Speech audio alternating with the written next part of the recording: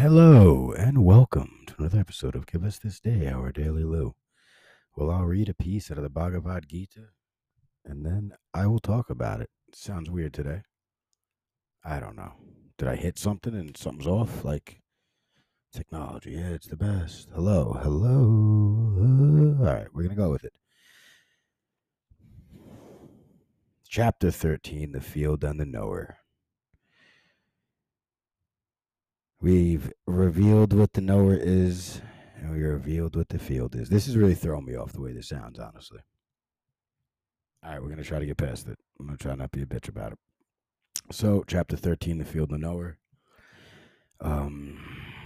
Krishna just explaining to Arjuna what the field is and what the knower is. The field is everything, all the senses, everything. And the knower is that which knows, which is past. You can call it the soul. Just like Purusha and Prakriti, which we're about to talk about now.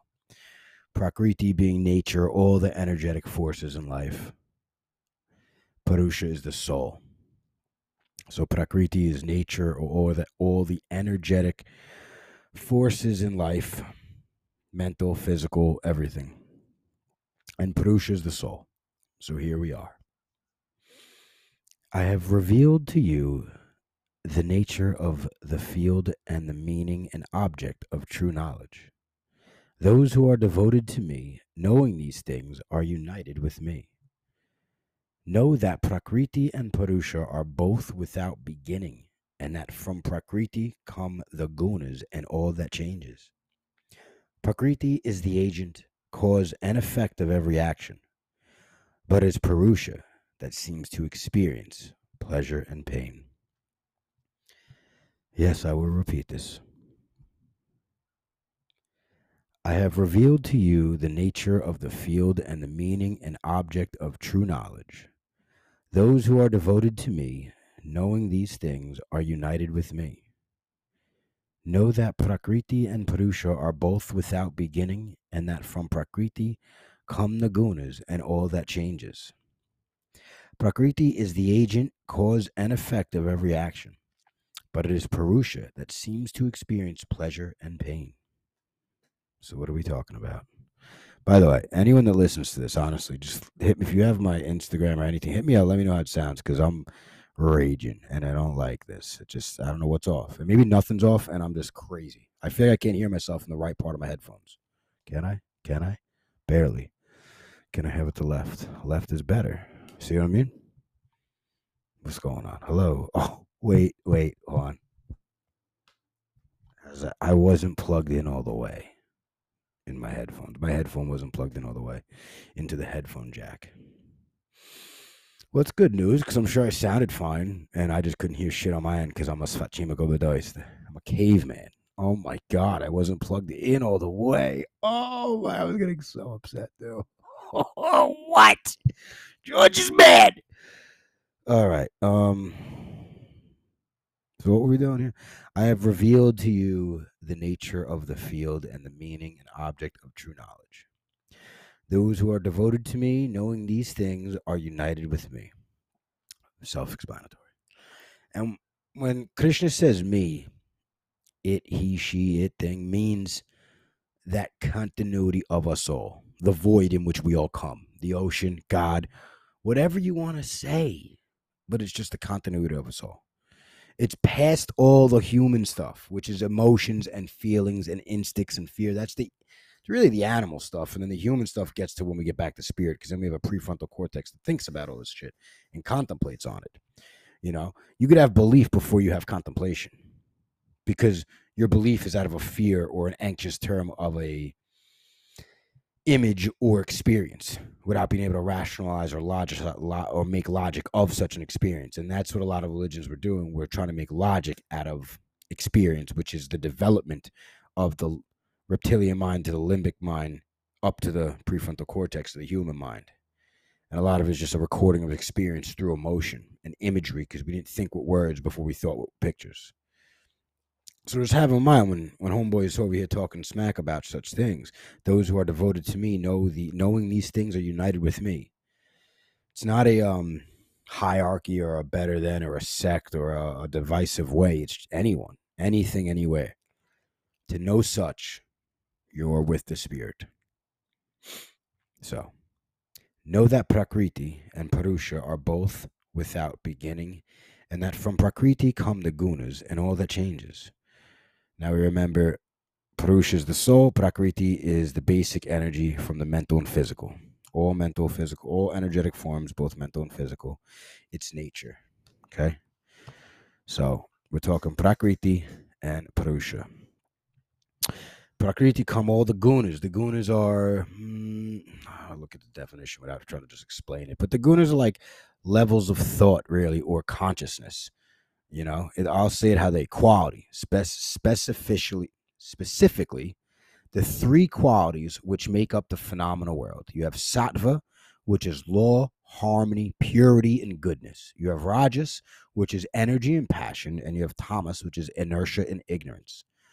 Okay? So those are the gunas. And you can be in any three all at once in a different endeavor in life, whether that's how you look at others, how you look at loved ones, how you look at yourself, how you look at the world, how you look at how you look at technology, how you look at the beach, how you look at anything. You could be in any one of these all at once, you know. So that all which nature comes from is the gunas come from the nature, from Prakriti. Prakriti is the agent, cause, and effect of every action. Prakriti is the causal universe in which we perceive. But it is Purusha that seems to experience the pleasure and the pain. Because Prakriti just does things, right? It's the nature of the gunas. You might get raped from an expression of the Prakriti, and now the Purusha soul is what's going to experience this pleasure and pain. Your connection to the action, the cause and effect that occurred, which was the rape. Why the rape occurred? Because there's a cause and effect, and now you experience it, the Purusha, and what it does to you. You know, there's recorded history of people going through a rape experience and literally find themselves have incredible, immense compassion for the one raping them because of the state of mind they find the other in. That person who was being raped was more than likely a realized being or on their way, and they needed that forceful pull of who we think we are to become who we are, which was the rape for this specific individual, to become who they are, which is the soul, Purusha, Atman, still small voice within, the Christ self, Yahweh, whatever, the void, whatever you want to call it. Now, I know these examples can be extreme, but it doesn't happen over like, I didn't get chocolate ice cream, I got vanilla, and I wasn't mad about it. Like, it doesn't happen over that. It's like real shit. The elevation of spirit goes through an incredible force of creation, perseverance, and destruction constantly to get back to itself. And that's not light. You know, this ain't light work, family. You know what I mean? This ain't, pulling up jumpers just for shits. You know what I mean? This isn't a slam dunk contest. All eyes on you, you know? So when we're talking about things as such, it's not a light matter. It is, but it's not like even when I say rape and all these things, it's just well, like I said, it's not like you're gonna bring up an explanation like, you know what, you grew when you didn't get into the college you wanted to and you're not crying about it. Like you'll get over that. You know, I mean, if you find that you didn't get into a college you wanted at 20 and you're still depressed at about at 40, well, that's a different story. But it's minor, it's life. You know, it's you could say normal occurrences in life, and then other people don't even experience such.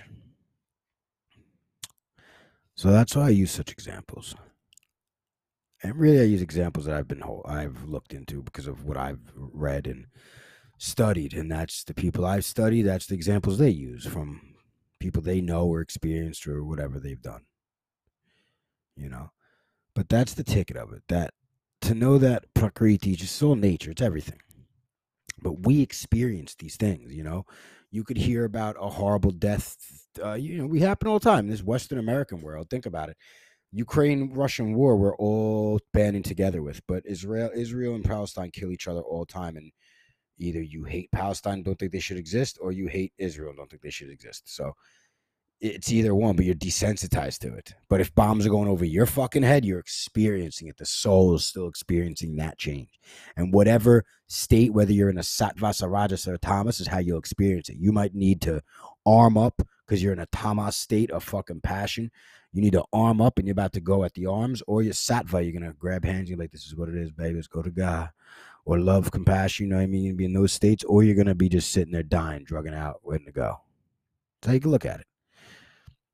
But to know that experiences occur, things happen, and then we experience it. But then with that understanding, you can put your experience, you can make your subjective experience an objective experience, and then you can turn the dial of subjectivity, of belief, of how you look at experience, and then you can use it to benefit you and grow through your spirit, through such a fleshful experience, rather than becoming like the victim idea that we have.